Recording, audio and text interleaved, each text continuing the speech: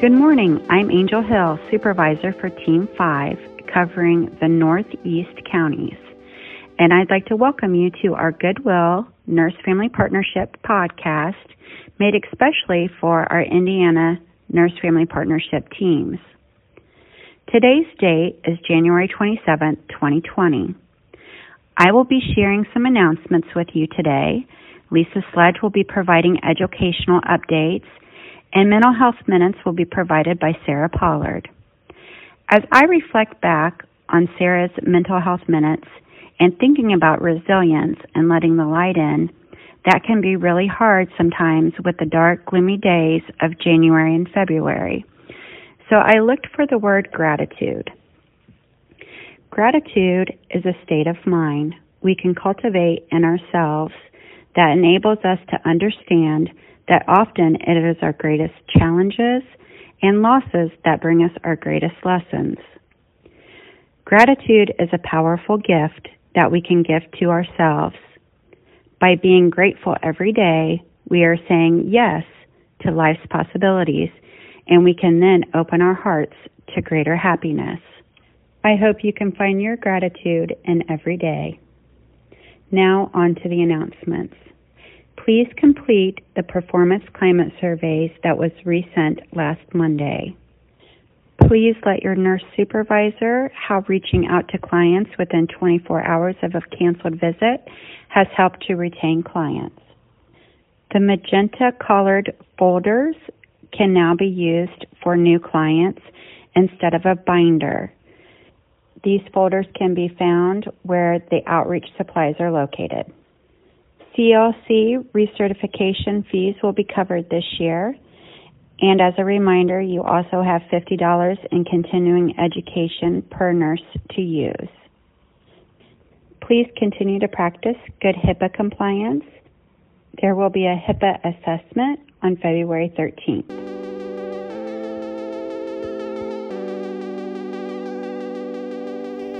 Hi everybody, this is Lisa. I've just got some education updates for you.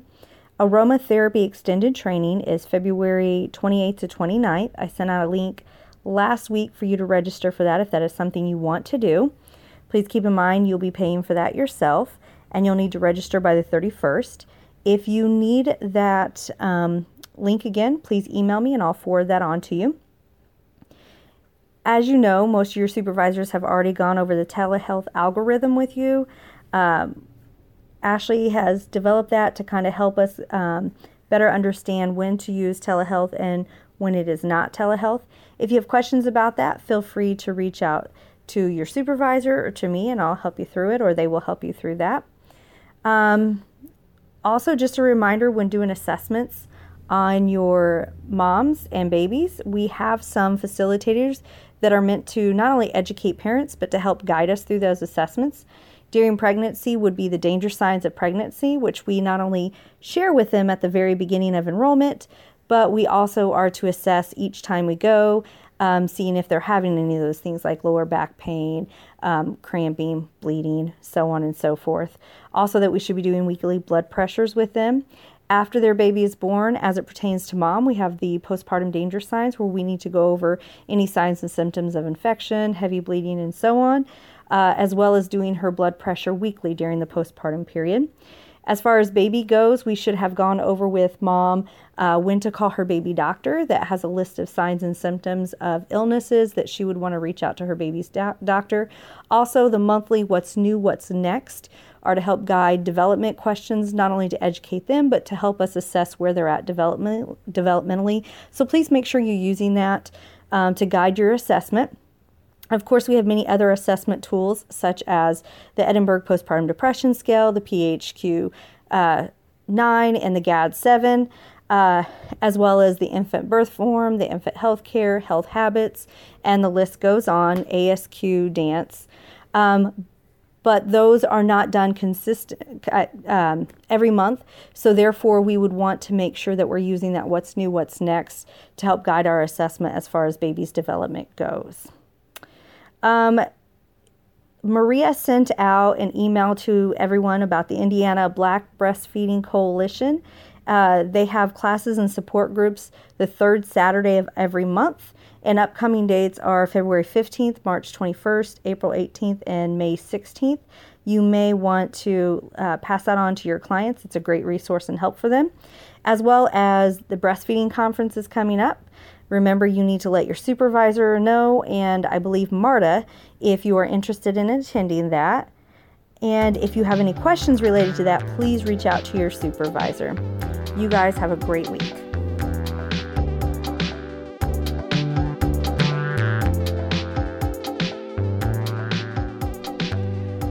Welcome to the Mental Health Minute via NFP Podcast. I'm your host, Sarah Pollard. Thank you for joining me today as we talk about trauma-informed care and the mental health toolkit on the Hub. So let's first start with the mental health toolkit on the Hub. I hope that you are familiar with what I'm talking about when I say mental health toolkit on the Hub. And I also hope that you have it bookmarked. If you don't, that's okay. Let me know and I'll send you a link. But essentially, the mental health toolkit on the Hub contains all things mental health. We have information about suicide assessment, perinatal mental health, algorithms for documentation and screening, information about domestic violence, self-care, infant and toddler mental health, relationships, etc. So definitely check it out when you get a few minutes. The information is meant to be an adjunct to the NSO facilitators. And I hope that the information is organized and helpful to you. So that is a resource. And the next thing we're going to talk about is actually trauma-informed care. And I'm sure you all have heard of this concept. It's a frequent topic of discussion. But what really is trauma-informed care? Well, trauma-informed care is an approach to our work and our lives to recognize that trauma and its impact are very common. So I personally believe that the NFP model fits very nicely as a trauma-informed framework, but we'll get into a couple of the principles of trauma-informed care today, and then we will talk further next week about the rest of those. All right, so the first principle of trauma-informed care is understanding that trauma and violence are common and understanding their impact. So first and foremost, we need to recognize that individuals who have a history of trauma may engage in high-risk behaviors and commonly have symptoms of various mental health conditions, including depression, anxiety, PTSD, etc. And individuals with a trauma history will also have an increased incidence of certain health conditions, including chronic pain, fibromyalgia, etc. So that doesn't mean that all individuals with depression, anxiety, chronic pain, fibromyalgia have a trauma history, but we know that it's more likely. In terms of thinking about trauma, it's also important for us to reframe our thinking about individuals with a history of trauma. And that is changing from what is wrong with that person to what has happened to that person. And then from a resilience framework, what makes this person strong? Being knowledgeable about red flags that might indicate an individual has a history or current experience of trauma, including individuals that have a challenge trusting others, or individuals who tend to indiscriminately trust people. Those could be some red flags. Remember that when you're conducting a nursing assessment, to be trauma-informed, it's important to allow the client to determine how much information they feel safe sharing with you. And really, in terms of treating trauma, it's really not necessary for clinicians or for us to know what the specific details of a trauma. And while your role as a nurse home visitor is not as a clinician treating trauma, certainly we know healing from trauma occurs in relationships. And you are one of those relationships with the client. Therefore, you are part of her healing. In terms of understanding trauma and its impacts, remember that if a client discloses a trauma, and I know you all do this, but actively listening, validating her experience, recognizing and naming strengths, and expressing concern. So all of that information is about understanding trauma, violence, and its impacts. And next principle is creating emotionally and physically safe environments.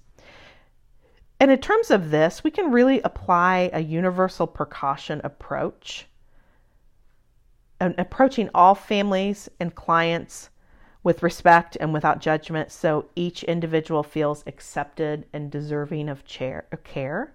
Again, I'm sure you all do this. I'm confident in that.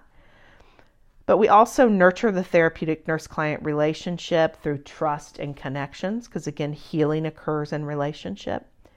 And providing some anticipatory guidance in relation to nursing assessments and interventions, including referrals to other agencies. And that could include sharing why an action is occurring, who will be involved, when it will occur, and what will happen next.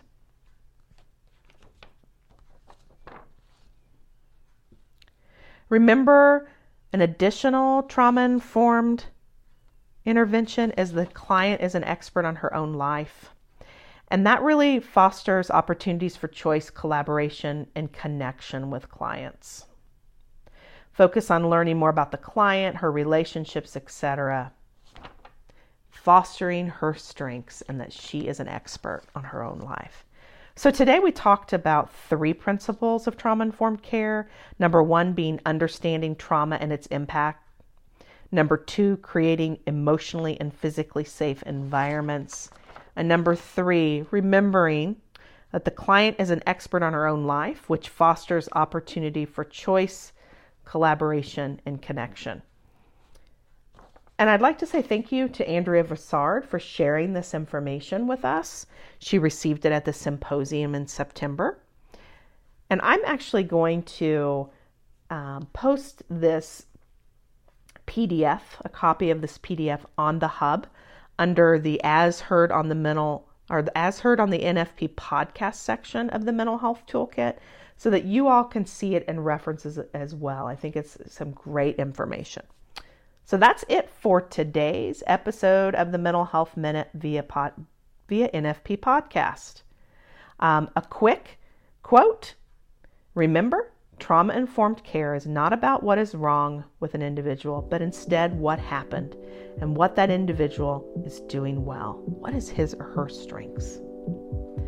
Have a great day, and thanks for tuning in. Till next time.